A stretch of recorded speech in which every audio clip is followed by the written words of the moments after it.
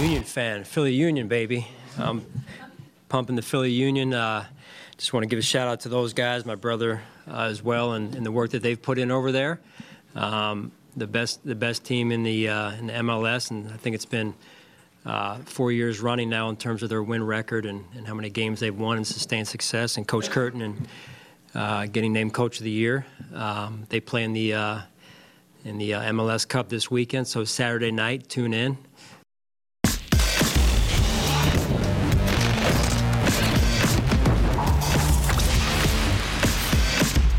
Futbol Americas, live and underway here on ESPN Plus alongside Hercules Gomez. I'm Sebastian Salazar. Herc, how about that? They may not know the Union in Philly, but they know them in Buffalo. That's Sean McDermott right. with the big shout out They there. know him in Buffalo. He just doesn't know what time they play. But they know him in Buffalo. Sean McDermott, of course, the head coach of the very successful Buffalo Bills of the NFL. Who, for those who don't know, his brother is Tim McDermott, who's the president of the Union front office. Thus, the connection right there. Herc, we got plenty more on MLS Cup, which, of course, features the Union and LAFC throughout this show. You were very busy today at MLS Cup Media Day, talking to all sorts of folks. We're going to have interviews with both head coaches, as well as Andre Blake and Kellen Acosta, so some of the protagonists from the big game on Saturday. We've also got an interesting story, Herc. The Mexican Federation apparently, allegedly, begging Carlos Vela for a return just before the World Cup. Plenty more on that later in the show. We also have some quotes from Tata Martino, potential shots fired at Major League Soccer, and one of his biggest stars on El Tri. We also have the latest on the U.S. men's national team roster drop announcement. That is next Wednesday, November 9th, live on ESPN2. But let's start, as we mentioned, Herc, with Major League Soccer's title game, MLS Cup, going down in Los Angeles this weekend. Philadelphia Union, LAFC, game Saturday at Banc of California Stadium. Ticket prices soaring, over $500 for the cheapest seat in the house. First MLS Cup for both franchises, as well as LAFC manager Steve Cherundolo. The 43-year-old in his first season with LAFC took him to the Supporter Shield and set an MLS record for most wins as a first-year head coach with 21. Earlier today, he and Herc caught up at MLS Cup Media Day. Steve, thanks for being with us. Thanks for having me. All right, let's talk LAFC. Hot start, late wobble, first year as a head coach in MLS. How did that test you? I think it was the good start was maybe stretched into 3/4 of the season. I think we had a couple of weeks, 2 weeks, where we made some roster changes and had some getting used to each other once again. And anytime you make changes, priorities change, responsibilities change, clicks change. It took us 2 weeks to get through that. But we came out, I think, a better team in the end. Is it just down to the chemistry? Because I believe towards the end of the season, you guys had lost 5 of 9. Is it just the chemistry, just getting used to each other, just getting accustomed and holding each other accountable type of thing? No, I think if you go back and look at each individual loss, you'll see there are reasons why you lose games. There were some unlucky. There were some, in my opinion, that's my prerogative as a coach, poor officiating or decisions that didn't go our way. But I don't think it has to do much with chemistry. I think maybe 1 or 2 games for sure. We rotated a lot as well that stage of the season. But I think if you look at the entire season as one, and our objective was to win the Supporters Shield, that worked out okay. If I'm a player in any roster and things are going well and we start bringing other players in and there's a shakeup, I'm asking myself, why the shakeup? I mean, Gareth Bale, huge name. Giorgio Chiellini, huge name. Teo, these players, but why the need for a shakeup? Well, we're always striving to be better and looking towards next season as well. And there are opportunities on the transfer market that come about, and you either do it or you don't. And in order to do certain things, you have to make changes. And so we all felt very positive about those opportunities at LAFC, what that brings us not only this season, but also next season. And we decided to do it. You guys are a very good team at home, Steve. Talk to me about hosting MLS Cup and what that means. There's a few more activities this week, but we love playing at the Bank. Our fans will be there in full force. And I am so happy we can give something back to them because they have been amazing over the past 5 years, and to give them this final means everything. I don't want to get ahead of myself, but do you like the current playoff format? Because there's talk about changing the format, a World Cup style, groups, maybe not just this home field advantage, one game. Do you like the current setup? What are your thoughts on the potential being discussed of changing things up?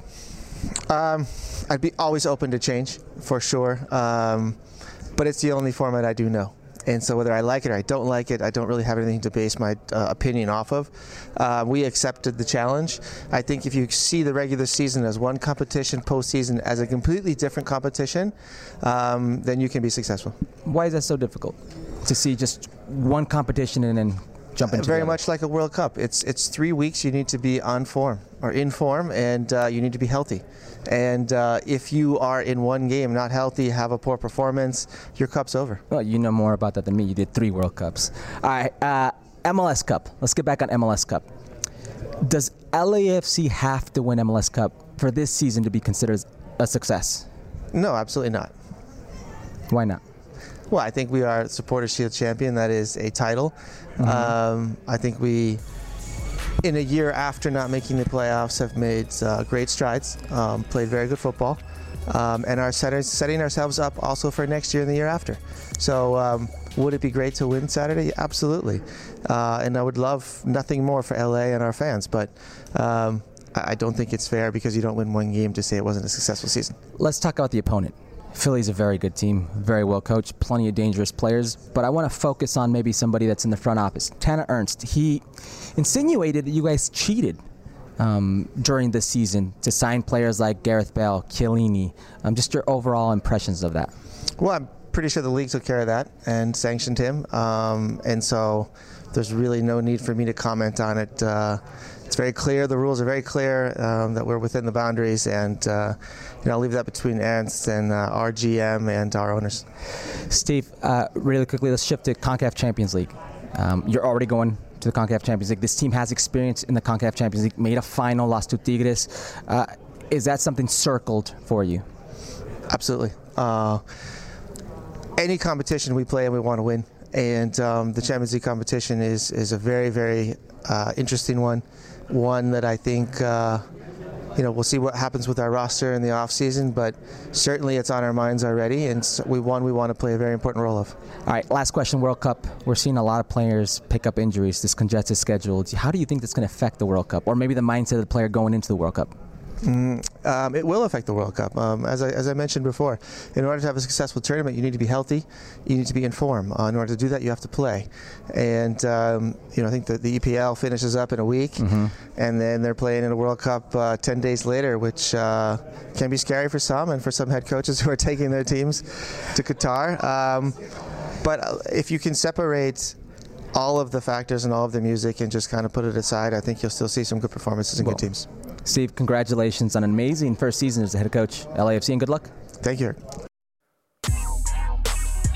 As Herc mentions, first year with LAFC for Steve Cherundolo. Before this, just 30 games in USL with the Las Vegas Lights. That was all of his first team head coaching experience. There were definitely those who questioned this hire. Big club like LAFC. Herc, what do you think? Has Steve Cherundolo done enough in year one to prove he deserves this job? Steve Cherundolo? Yes. This is one of those, sí, pero no.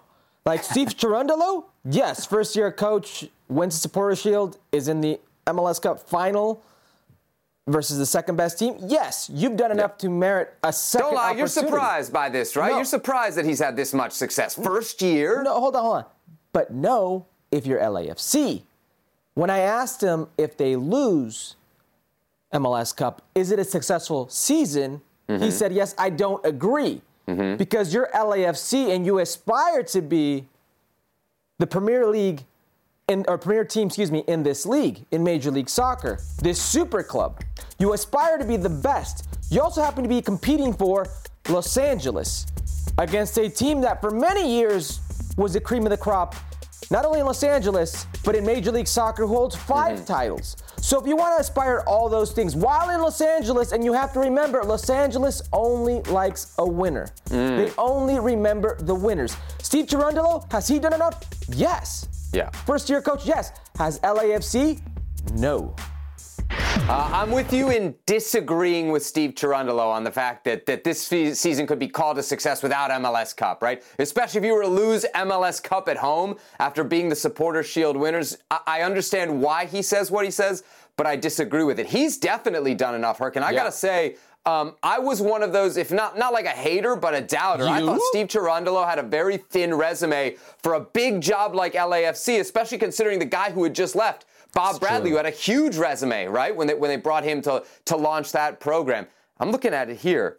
32 games with Las Vegas. He had lost 23. Like, there was no track record of success for him, and yet he showed up and certainly did enough in year one. I also agree with you here. I think the pressure here is squarely on the front office. It's on the owners. If you want to put a name to it, it's John Thorrington, right? Ooh. The people who went out, and even though this team was number one in the Supporters' Shield race, went out and got a Bale, a Chiellini, and maybe made a little bit of a mess that Cherundolo eventually had to sort out and rebalance, and clearly he's found that balance here, Herc, in the playoffs. They obviously wobbled after they brought those guys in, but if there's title or bust pressure, it doesn't belong to Cherundolo. It belongs to the front office, doesn't it? Absolutely. You go out and you spend $10 million in salary in midseason acquisitions when you didn't have to.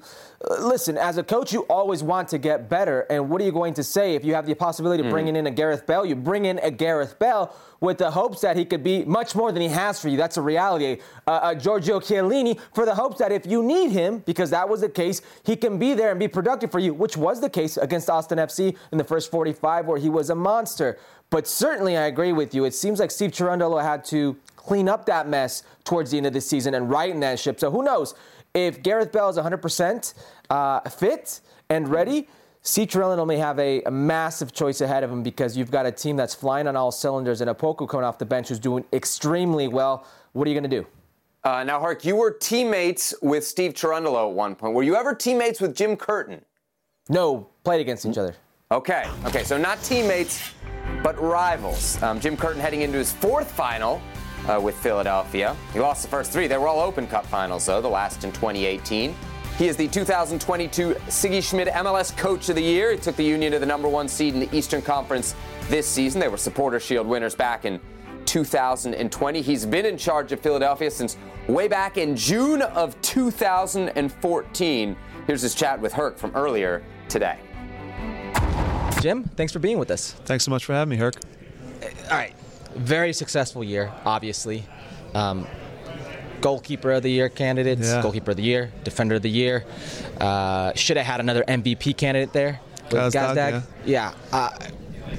Coach of the Year. Congratulations. Thank you. If you can pinpoint a why to the success, what would it be?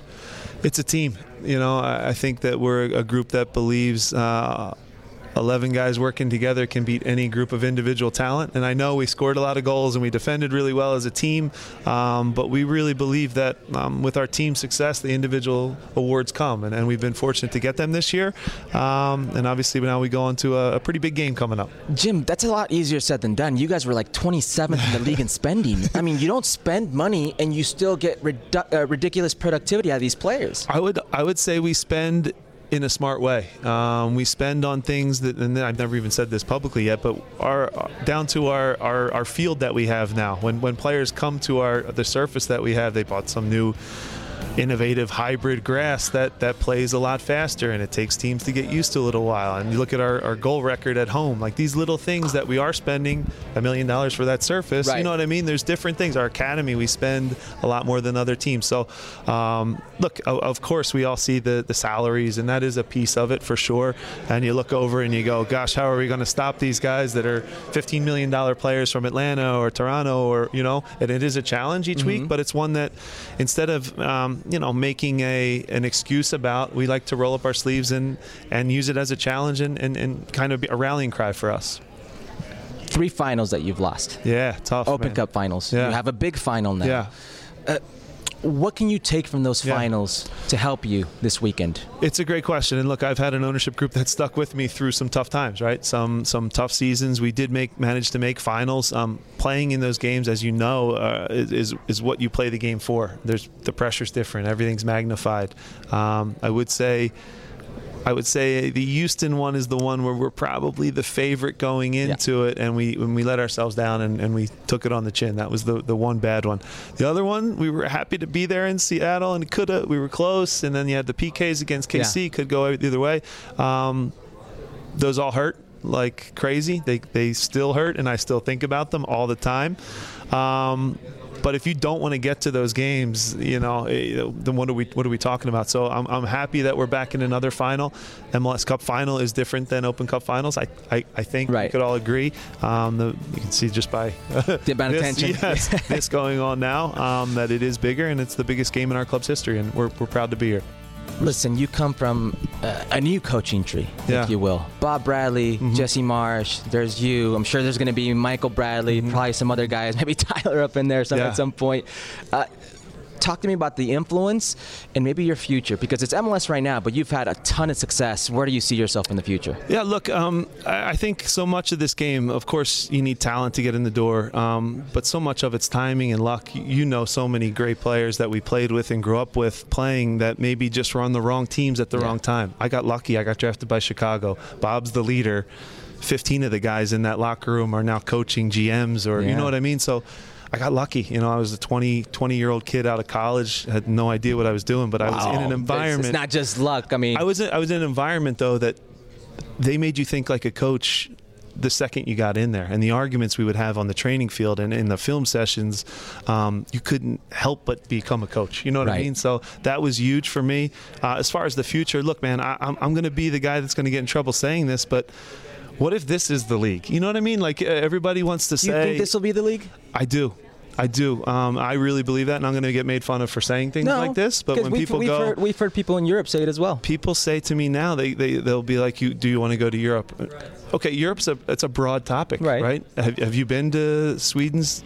Some of the facilities that are there. That's a great league. There's great teams, but it's not all as glamorous as Man United. Do you not want to go to Europe? I would love to test myself if it's the right situation. There's no question about that, Herc. But look, I laugh when everybody just dismisses Europe's instantly better, and I think if you give it time, if they're talking about top tier, of course, the top tier it is, and I concede. No, I'm not naive, but I also do look.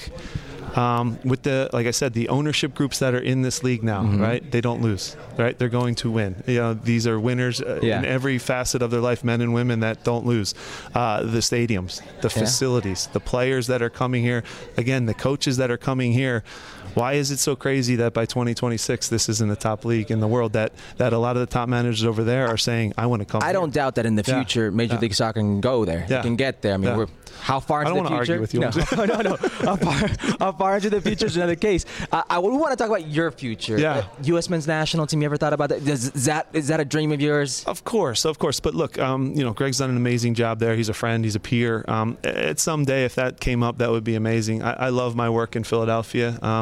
We still have work to do, right? I think that this weekend would be a real proof of concept for what we talked about and trying to grow and build and winning that first MLS Cup. But yeah, look, I'm happy where I'm at. I always want to test myself, though. I always want to challenge, and if the right job came up, I'd always be open to it. But I love Philadelphia. It's my hometown. My kids are just starting high school, so it's you're in the thick of it. It's pretty selfish to just uproot everybody and say Dad wants to, it's a family decision. It sure is. So, absolutely. So that's something that also weighs into it. Before I let you go, Jesse Marsh, your buddy. You know him very well. Yep. He's had a lot of ups and downs in his coaching career. Big game win against Liverpool, first victory in 22 years. Really quickly, what you've seen from Jesse and maybe how that's inspired you to maybe take that chance, because it's not that easy. No, for sure. And Jesse's brave. I know Jesse a lot better than most as a teammate, because I know everyone who played against Jesse hates him. You know what I mean? That's just the way it is, because he was a winner on the field. Yeah. He's the same off the field. Well, except for Chivas USA. But. Oh, we had some good teams. Chivas, again, we're arguing. Western Conference champions. I was there. We had some good teams. I was in the same stadium. I was there. Yeah. All right. But no, look, Jesse's a winner, and he's taken the risk. He's gone overseas. He's basically, he's blazing a trail for American coaches over there. So, we all pull for him. Obviously, the win against Liverpool was incredible. And if there's a guy that can kind of navigate the good times and the bad and deal with the press and all the different things like that, he's an expert in that, and he's a good person. So, which I keep saying are a dying breed in this game. When you meet good people, good people, and Jesse's one of the best. And he's the top coach that I think our country has right now, and he's proving that over there right now. Okay. Last question. You are going to play against a very good team. Yeah. They have a very good player in Carlos Vela. He pretty much caused both goals against Austin FC. How do you stop Carlos Vela? The answer to how do you stop Carlos Vela is you don't. Okay. He's not stoppable. Okay. What you can do with a player that is that talented is you can try to control where he touches the ball on the field. Can you make him play square and backwards? Because when Carlos faces you up and plays forward and gets on that left foot, party's over. So, we'll have to do our best to obviously, have some players in position to help double team.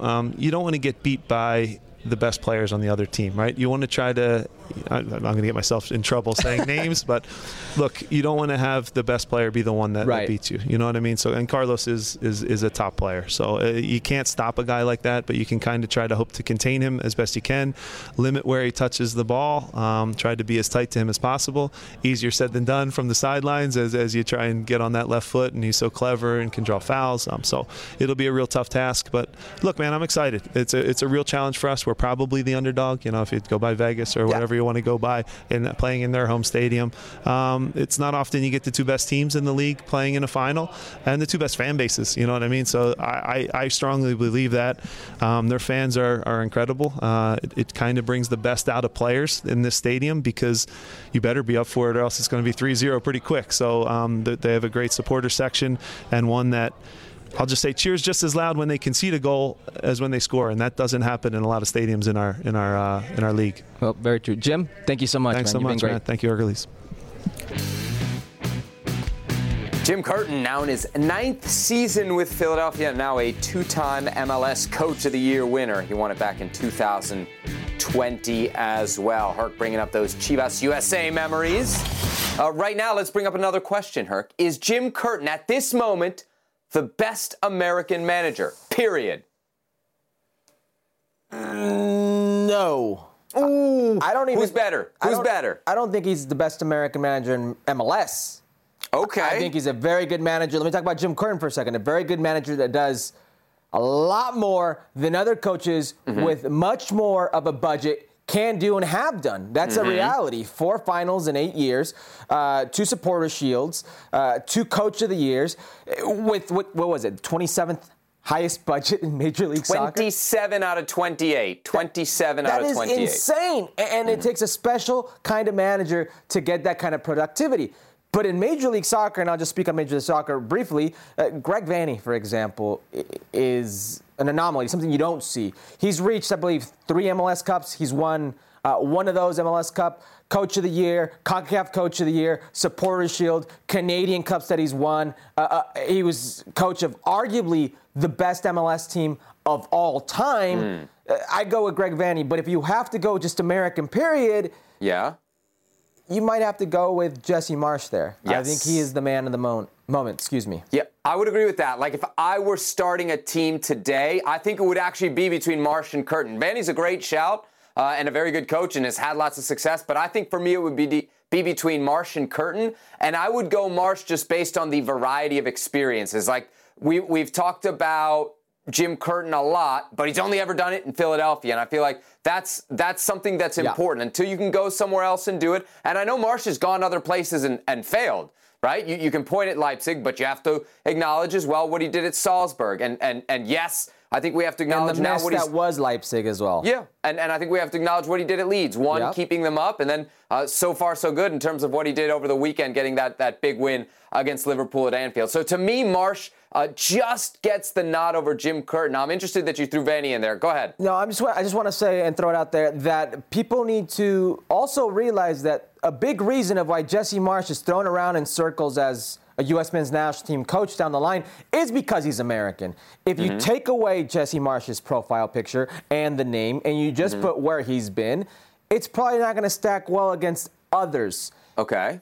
It's because he's American that people bring up his name for the U.S. men's national team. Now, he still happens to be the best American coach. It just doesn't mean that he's a quality candidate if he's not American.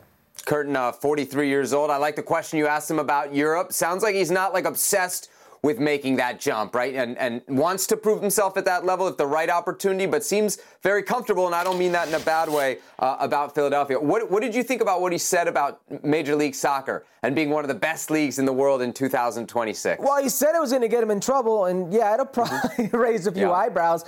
But it's something that we've heard from a lot of people, not just Americans. We've heard Europeans coming here all the time talking about how great this league can be in the future. Listen, Brazil's supposed to be the economy of the future, and it always will be. Let that not be Major League Soccer. Okay.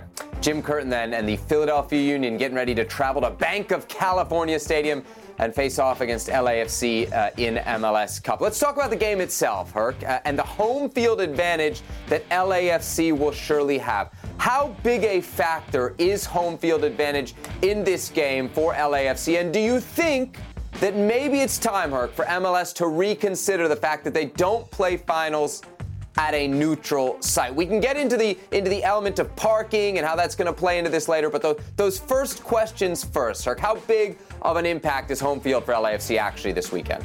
Well, home field for any team is massive, and more so for a team like LAFC hosting a final. You want it to feel like a home presence, not hostile, but for your team, and you want the opposition to know they're not at home and they're not going to be comfortable. So it's crucial in any game, more so in a final. But you can't talk neutral site, you can't talk this and that unless you address the parking situation, because I'm of the train of thought that this neutral site Super Bowl style kind of thing doesn't work. It's do what you do now. Reward the team for their regular season by hosting something like an MLS Cup. Okay, so the parking situation that we're alluding to is there's a college football game happening right next door to Bank of California Stadium on the same day. And so there's not going to be parking, Herc, for LAFC fans. When we talk about a neutral site, this is exactly the thing you would avoid if you had a neutral site, because you would lock up a neutral site in theory a year in advance. You'd lock up all that parking. When you leave it to this, whoever is still in it can host it, that's when you run into these situations where you don't have enough parking for your title game. For me, it's actually a really bad look for the league. I know you think it's actually going to play an impact on the atmosphere this weekend. You think these parking problems could impact the atmosphere, and I guess therefore the game, right? Yeah, it is a bad look because it makes the rest of the world look at this and say, wait a second, you're being affected by a university, not knowing what the university level or the game, football game Regardless, means. You don't have parking for your final. It's a bad look. Regardless. It's a small time look for Major League Soccer here, and it's no fault of LAFC. Will it affect? Yes, I do believe, because this is Los Angeles and everybody shows up late to LA. So if you want to create a home field advantage, what if in the opening half hour it's not full? What if in the opening half hour it's not a great atmosphere and Philly takes advantage?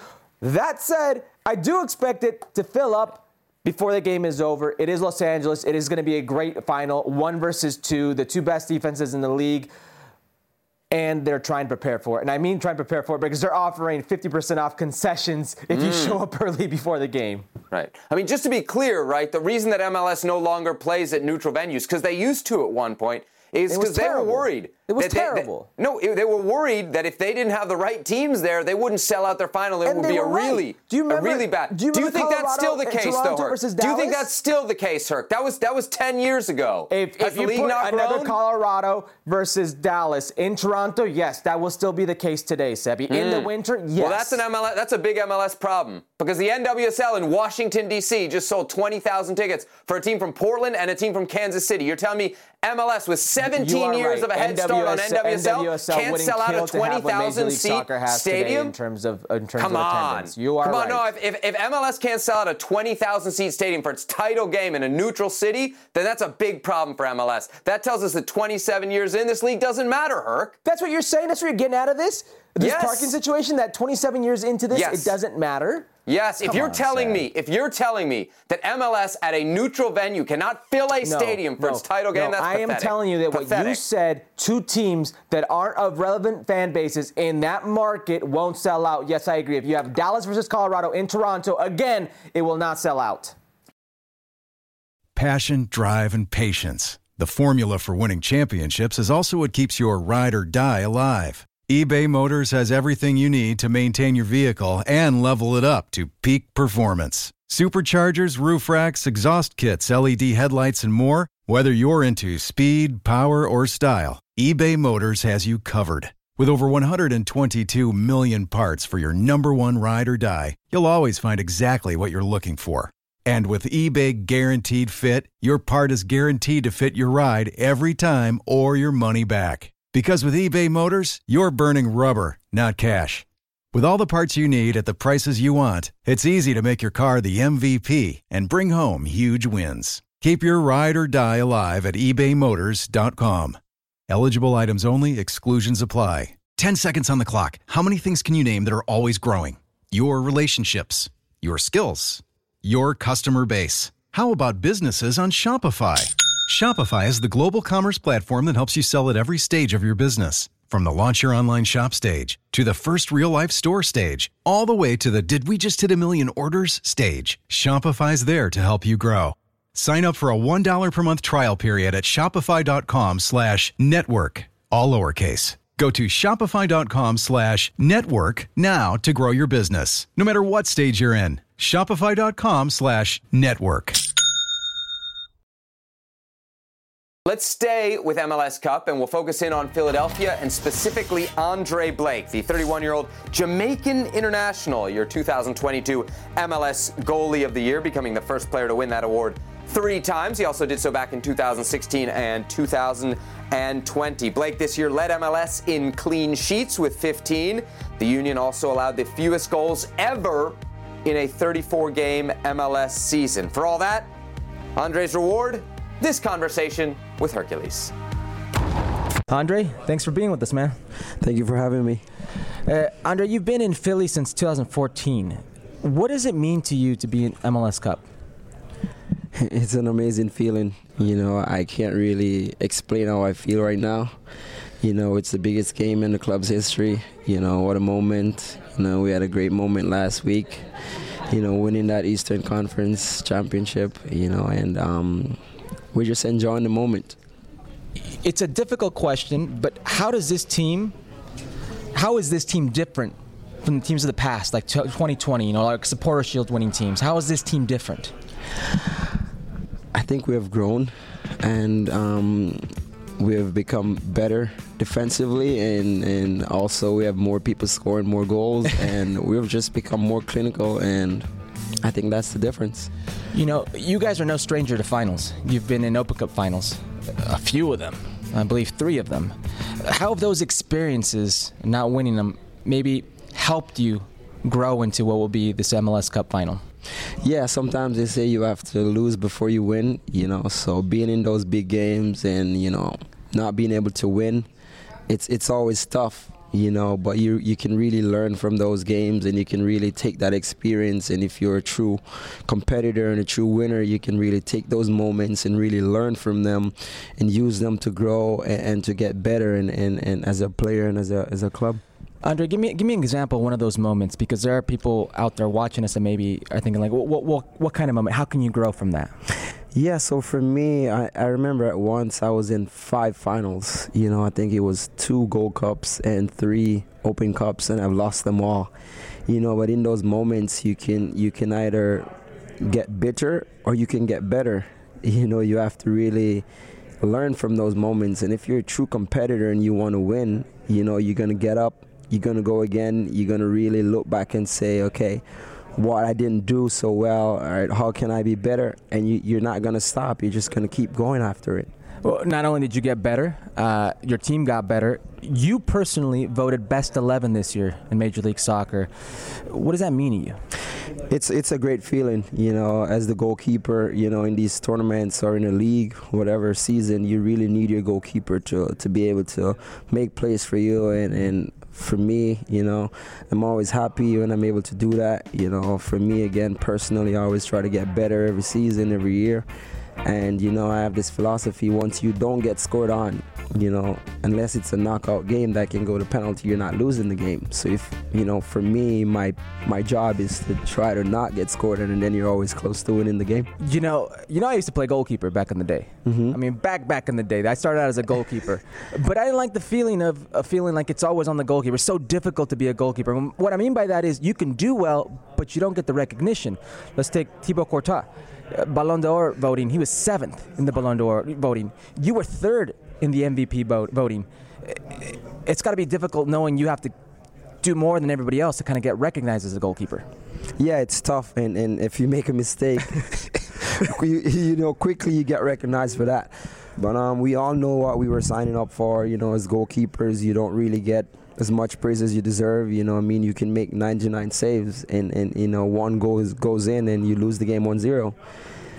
So we know what it is. We know what we're signing up for, and we just have to do it regardless, and maybe sometimes you'll really get the recognition that you deserve. Why has Philly been so successful this year? We have the culture that we have created in Philly. It's a winning culture. We have a group of guys that hungry. We stay humble. We know what we want, and we just go for it. Tell me about Jim Curtin. His influence on that. What's he like as a coach? He's a Philly guy. He knows what he wants. He brings in the players to fit the system. And he's such an easygoing guy. It makes you want to play for him. He respects you, and he gives you your time. But you just know when it's work time, it's work time. He's a great guy, and I think he deserves all that he's earning right now. There are few teams as good as LAFC are at home. You're playing them at home in a cup final. What do you expect? A tough game. This is going to be the hardest game we've ever played. They're a very good team. They're playing well. They're playing at home. It's going to be loud. We're the underdogs here.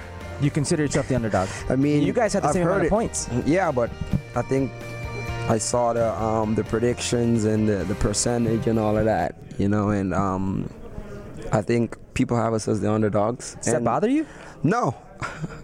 I enjoy it. I love it. And there's no pressure for us. We're going to go in and we're going to have fun. I have you as my GOAT in MLS goalkeepers. Mm-hmm. You're very young and you're already there for me. You've already won 3 Goalkeeper of the Year awards. What's next for you?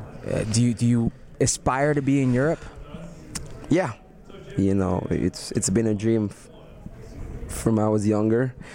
And I'll never let go of that dream until I retire, but right now I'm here and that's what I can control.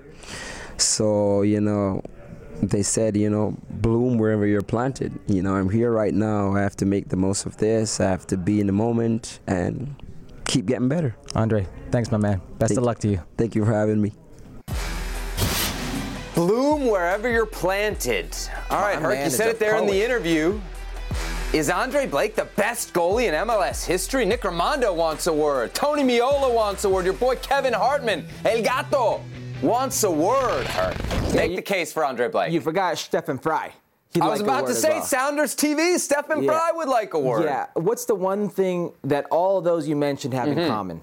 They've all won an MLS Cup, which Andre Blake has not yet. Yes.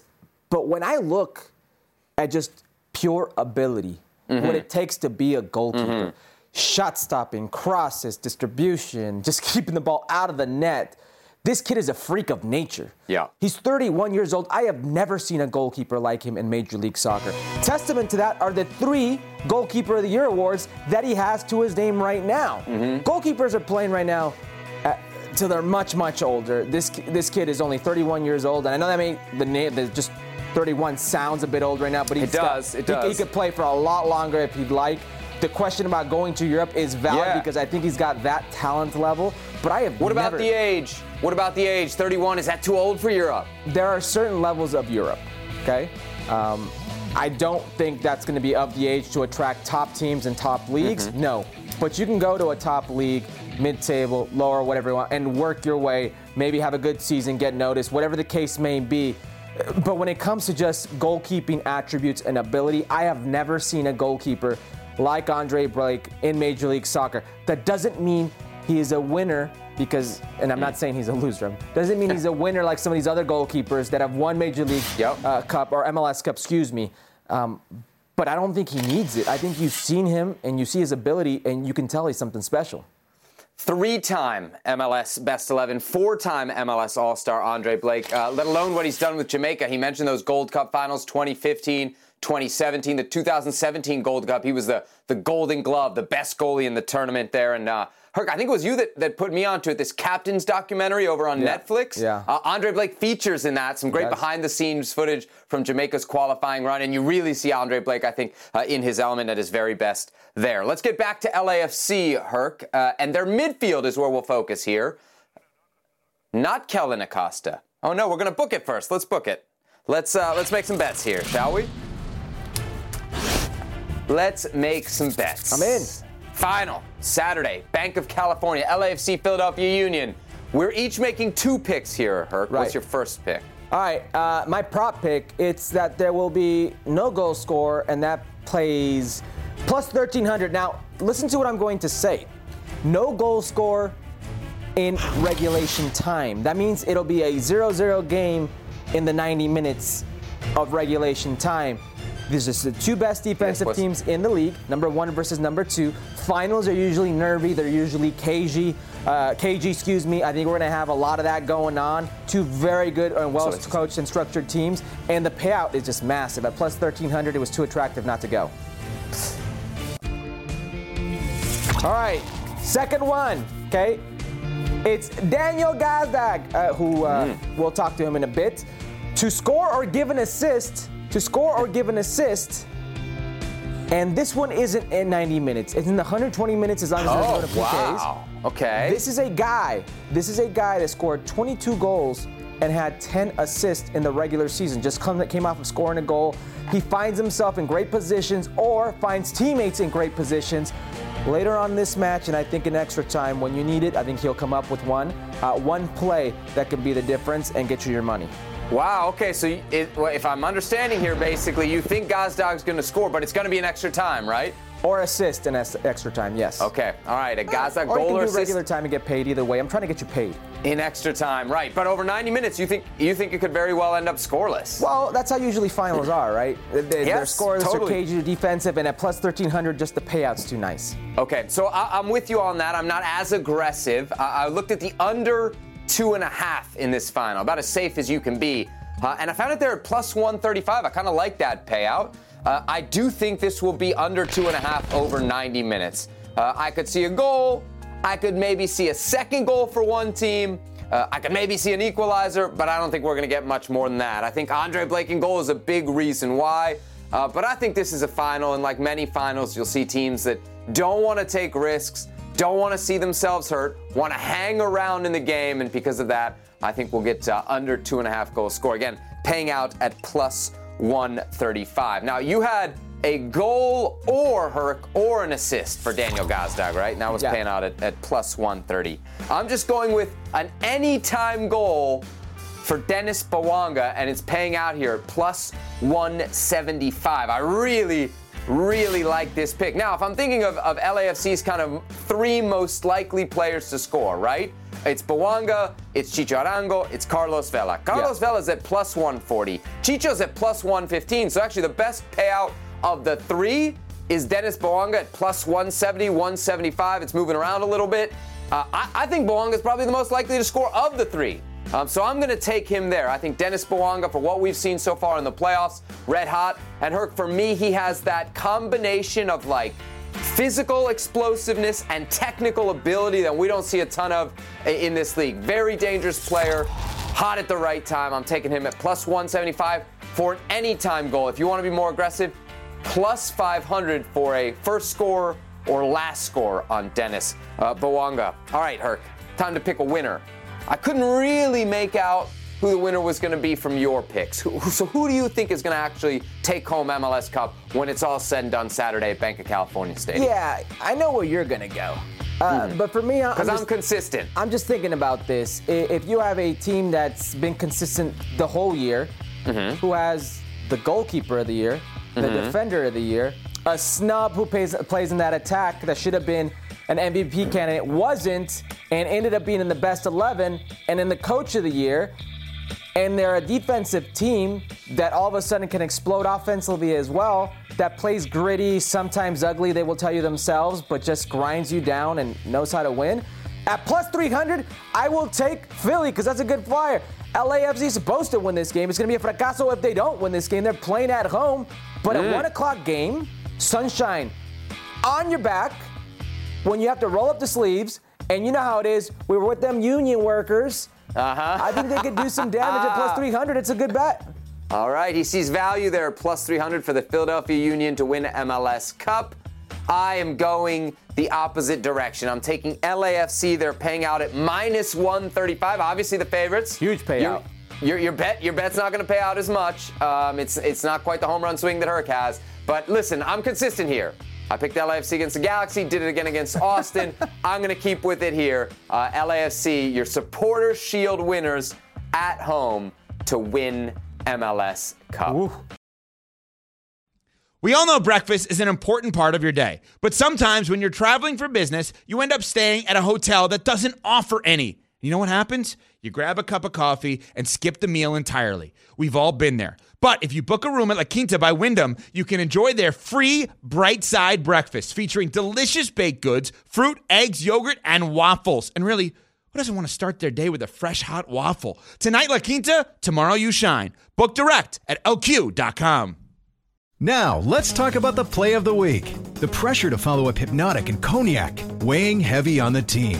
Hypnotic was in the cup, blue, and ready for the play. And boom! Añejo Tequila came in with a smooth assist to Hypnotic's tropical fruit finish.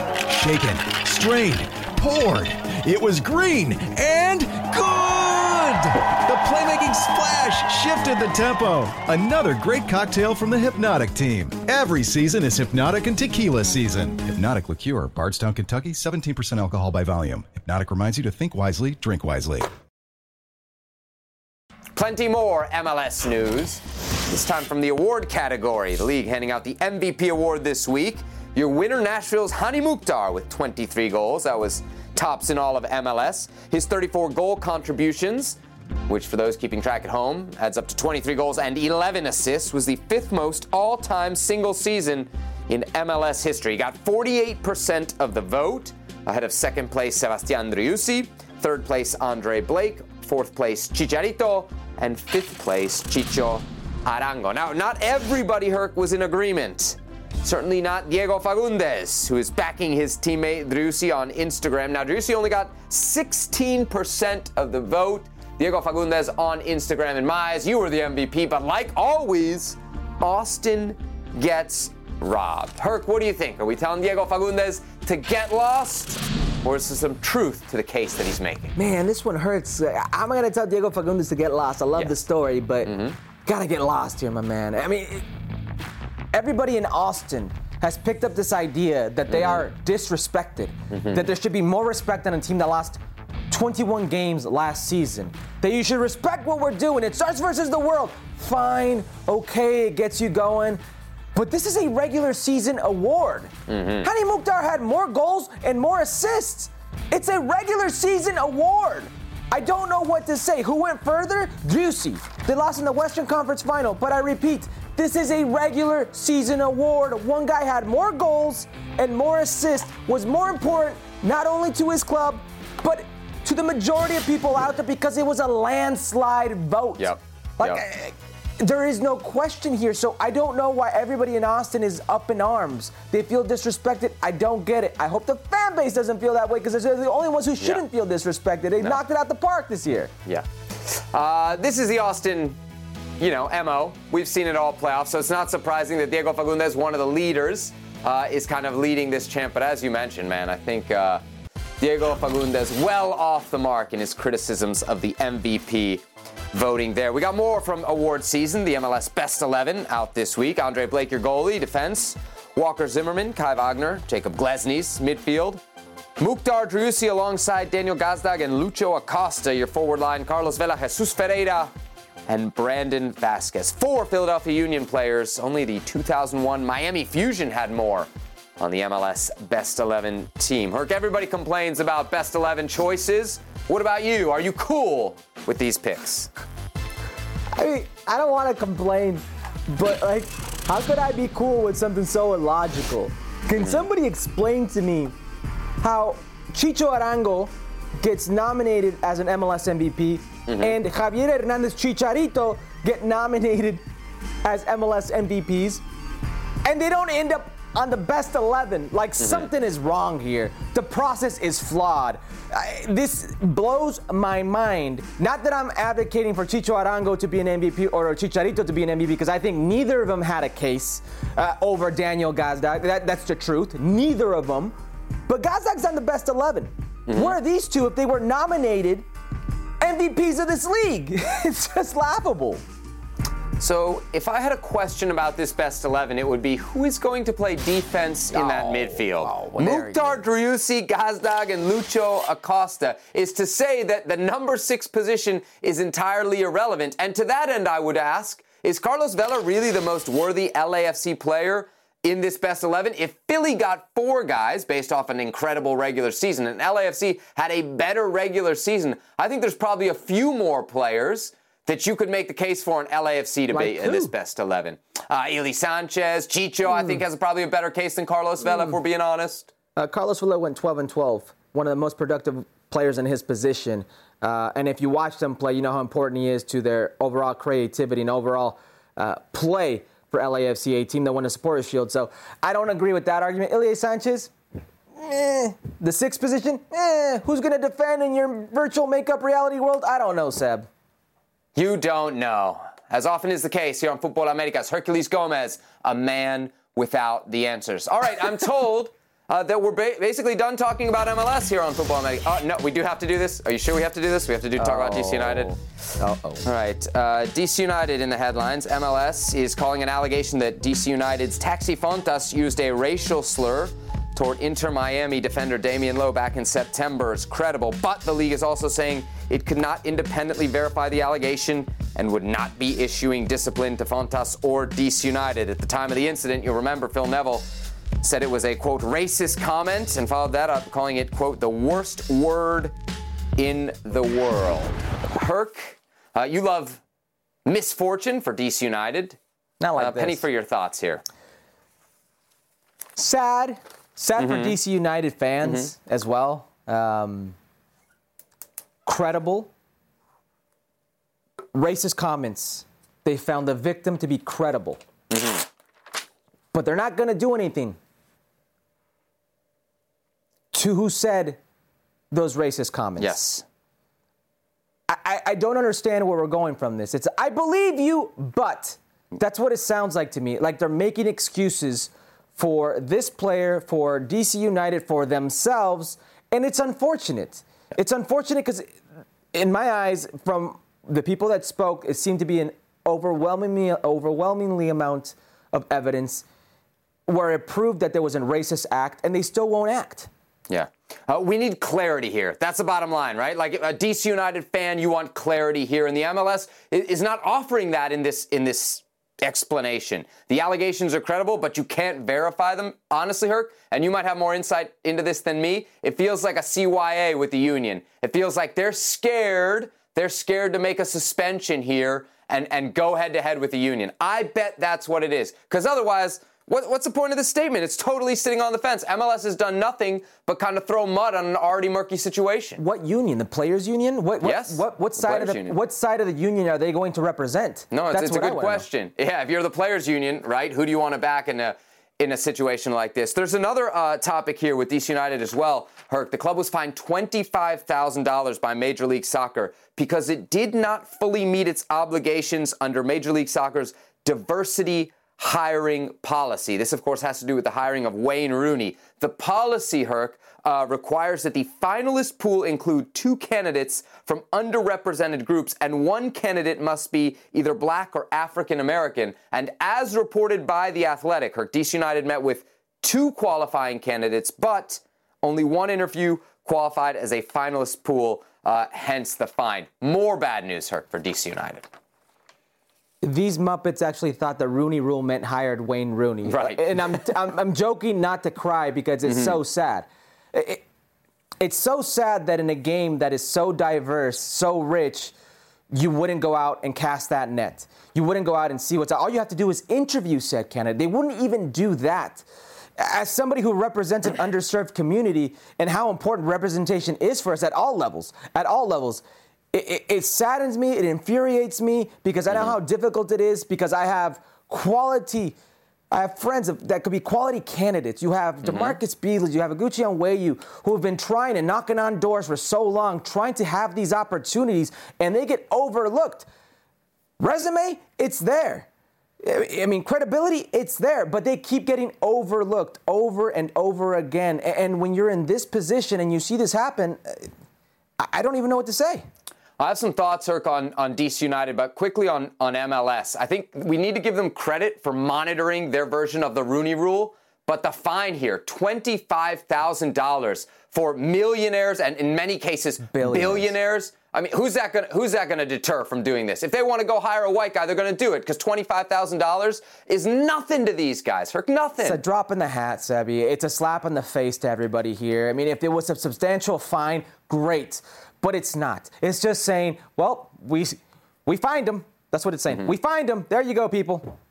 As far as being a DC United fan, this is just the latest humiliating chapter. Of course, this year we had the wooden spoon I've mentioned many times, Audi Field. It's the worst news stadium in all of MLS. You got the club now not living up to these diversity standards in a city like Washington, D.C. I can tell you that is not going to go over well. This team is going to pay for that with their fans here in the nation's capital. This is really, really bad. And it is the legacy, again, of Jason Levian, the owner. And for anybody who wants to doubt that when you have rot at the top, it filters all the way down to the bottom. And I mean the very bottom. I'm going to ask production to pull up the full screen that our stats and information group made about not just DC United's struggles this past season, but Loudoun United's struggles in USL as well. Because these are the 2 organizations owned by Jason Levian. DC United, last in all of Major League Soccer, 27th out of 27.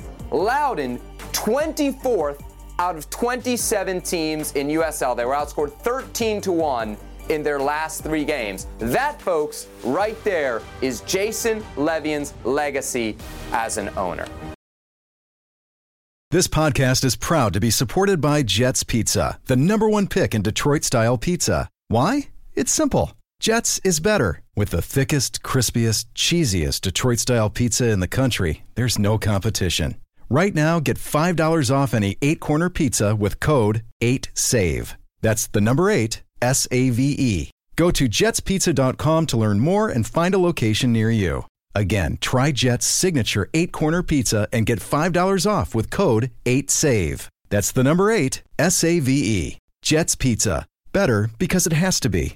Hi, it's Mike Greenberg letting you know ESPN Bet is ready to take you through all the biggest sports moments this spring. The official sportsbook of ESPN has exclusive offers and markets from Scott Van Pelt, Stephen A. Smith, and me, plus many more. From the playoff intensity to finally getting out to the ballpark, there's no better time for sports fans. Sign up today. New users get a bet reset up to $1,000 in bonus bets if your first bet doesn't win. Download ESPN Bet today. What a play. Must be 21 plus and present in select states. Gambling problem? Call 1-800-GAMBLER. Terms and conditions apply. See app for details. According to Gibran Araque of TUDN, got a call from FMF President Yon De Luisa and Mexican manager Tata Martino recently, who made a last-ditch effort to convince the 33-year-old to return to the Mexican national team for the World Cup. Now, according to Araque, Vela could not be persuaded, maintaining his longtime posture that he's done with El Tri. Here's Vela earlier today with Herc and Mao on Ahora Nunca. No, la verdad que me enteré apenas hoy, en la mañana, que me comentaron unos compañeros de, oye, ¿qué pasó esto? No sé qué, y le dije, pues no sé con quién fue.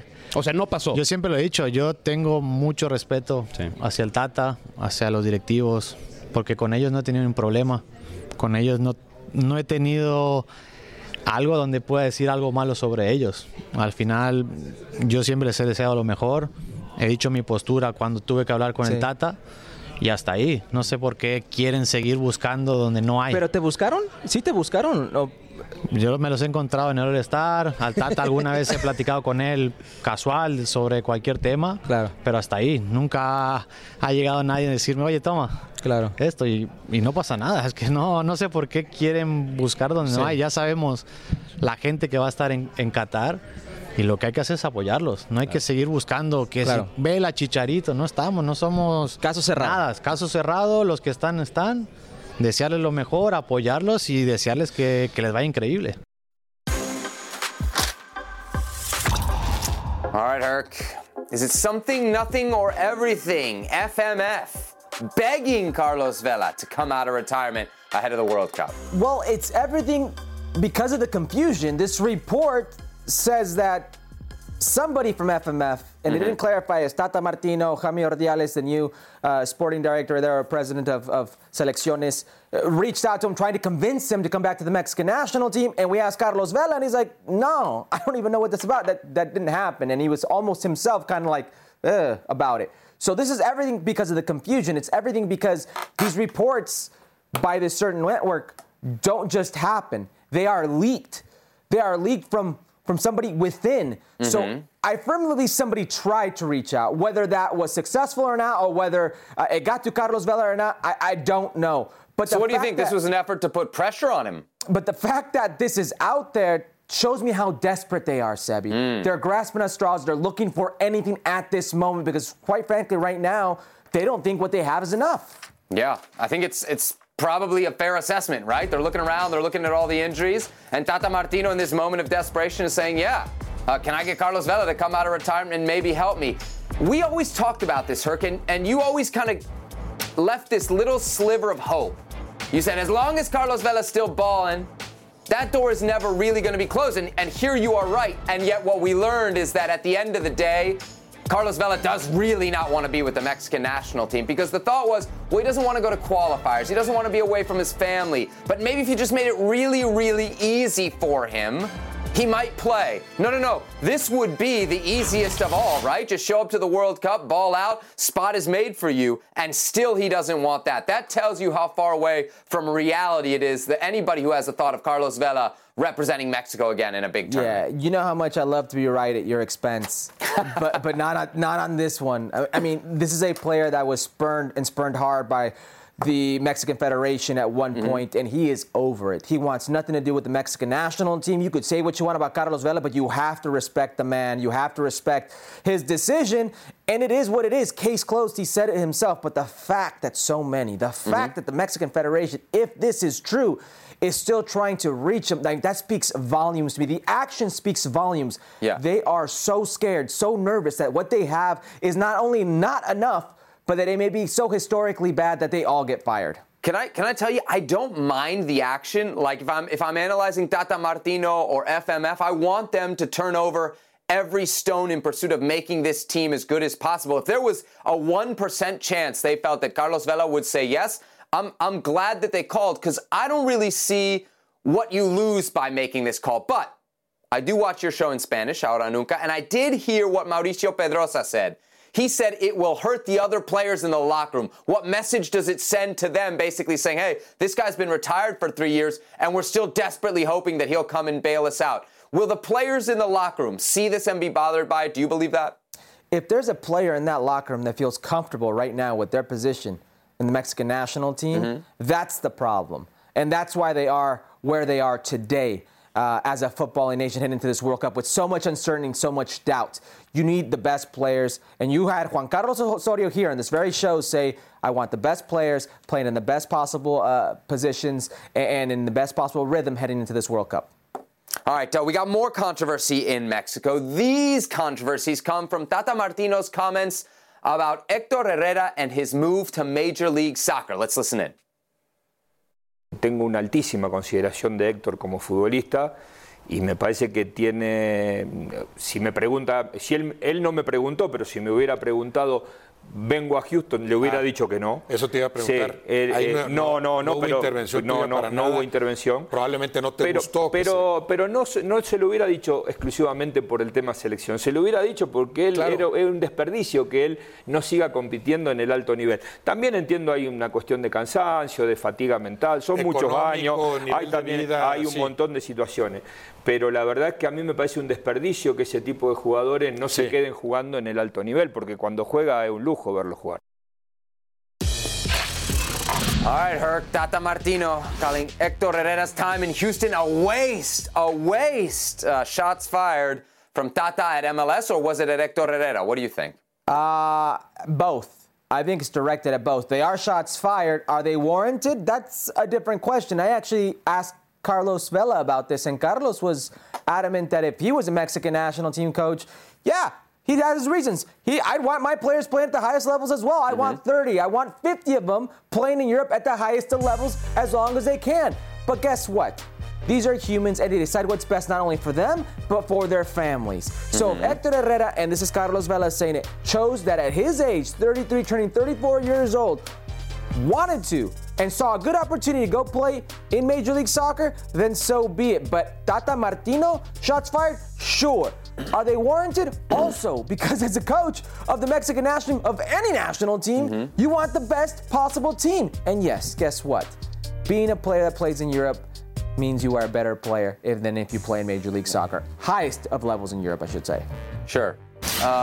Look, if the last story made us think of Mexico's desperation, this story makes me think of Mexico's desperation as well, because this to me is a reflection of Tata Martino looking at that roster and saying, wait a sec, this guy could be playing at a place like Atletico Madrid and he's at Houston Dynamo. Well, okay, I got a bunch of other guys that are playing at the elite levels, right? No, that's the problem for Tata Martino. If he had 10, 12, 15 guys at the elite levels, he wouldn't be talking about this. You know what else would stop him from talking about this? If Héctor Herrera right now looked great, if Héctor Herrera had come to Houston and balled out, my concern when Achacha made the move is that even just those few months in Major League Soccer would put him off from being at the elite level for the World Cup. Tata Martino, correct me if I'm wrong, is not saying this if he's not seeing a significant drop in Héctor Herrera's game since he returned to Major League Soccer. I can't even tell you it's been a drop in his game. He's not been available. That's a reality. He's a little older, longer in the tooth, and Father Time is undefeated, so who knows if it's the level or if it's injury or what the case may be. But it's funny. It is funny. The hypocrisy that comes out of FMF is hilarious to me because Carlos Vela, please come back with us. Please, please. Yes. Not Chicharito. Carlos Vela, it's okay for you to play in MLS. Come to us. Not Héctor Herrera. He's wasting his time. So what is it? So you know Héctor Herrera very well, right? Like if I were a player and just before a World Cup, I heard my coach saying this about me, I'd be a little hurt. Now maybe you say I'm sensitive. How do you think Héctor Herrera will hear these comments from Tata Martino? Because there are criticisms not just of MLS, but of the player himself. So you said you would be hurt, right? Yeah. Or like bothered. It wouldn't sit well with me. For a second, bear with me. Carlos Vela, same situation, he would be bothered. Maybe there are other players who would be hurt. Maybe there are other players who are a little bit more sensitive and would feel like that's a betrayal. I think Héctor Herrera falls along those lines.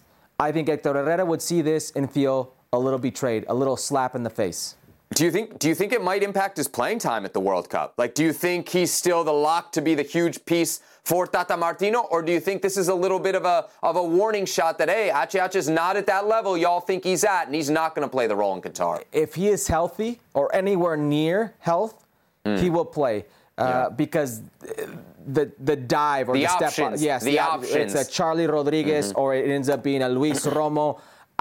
I don't think that's where he wants to go with this. All right, questions about Héctor Herrera, but not nearly the type of questions, Herc, that we have about Raúl Jiménez, who is a big injury doubt ahead of the World Cup. We all know he's been working in Mexico, trying to get healthy, then went back over with Wolverhampton to try and continue his recuperation ahead of the World Cup, where Mauricio Imai has been with the team during their European journey. He went from Girona to Wolverhampton to speak with Raúl and get a proper injury update. Let's hear the latest from the Mexican number 9.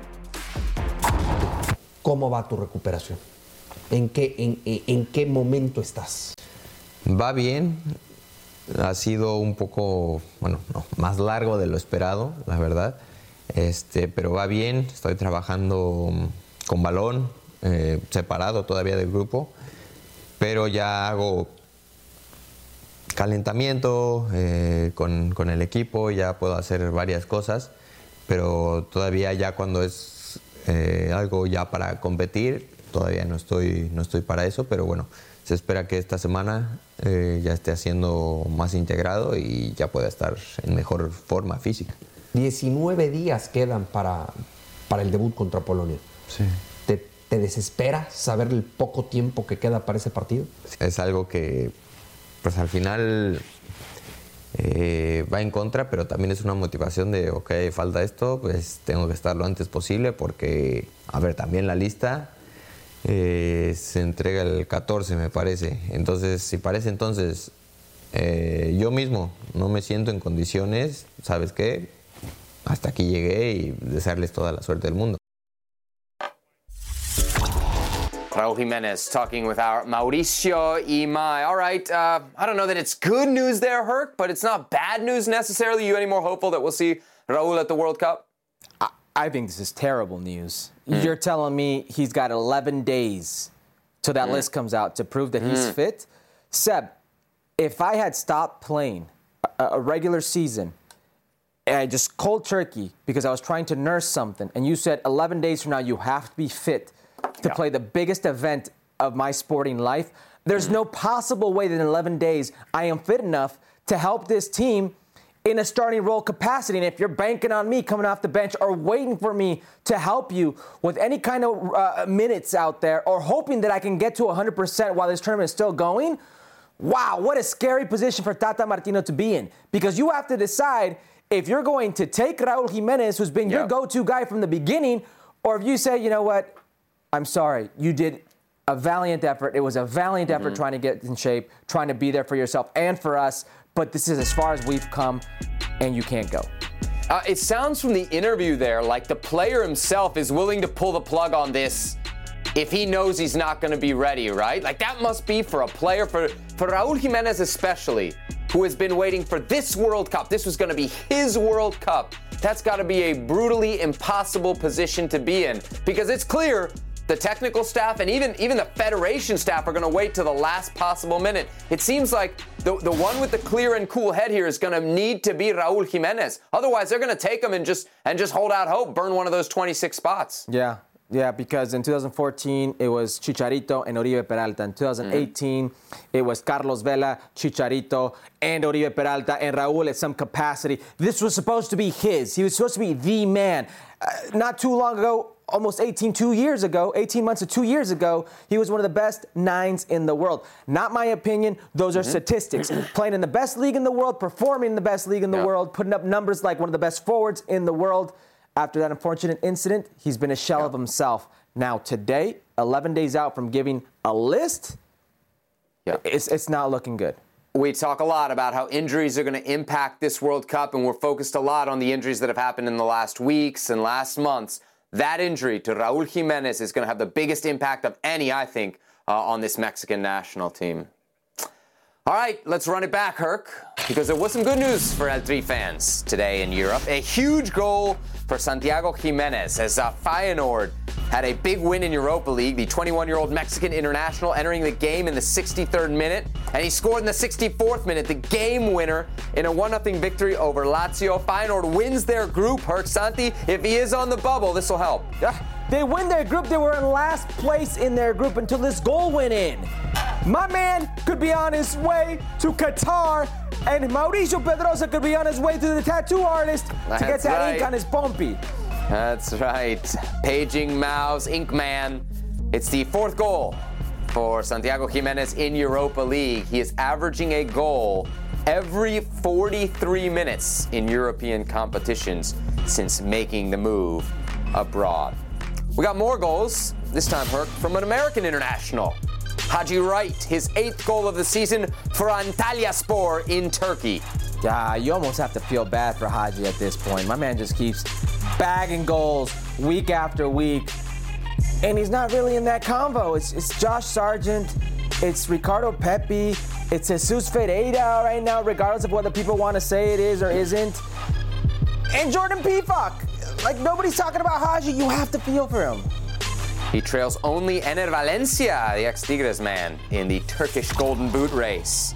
Not all good news for U.S. fans. We got the injury watch. Although this isn't bad news, Cameron Carter-Vickers won't miss significant time. He did miss Celtic. 5-1 loss to Real Madrid on Wednesday, but the U.S. can't afford any more injuries at center back, so good to see CCV won't be missing any extended period of time for Celtic ahead of the World Cup. More schedule news now for the U.S. men's national team. They've announced a pair of January friendlies in Los Angeles post-World Cup. January 25th, it'll be U.S. against Serbia at Bank of California Stadium.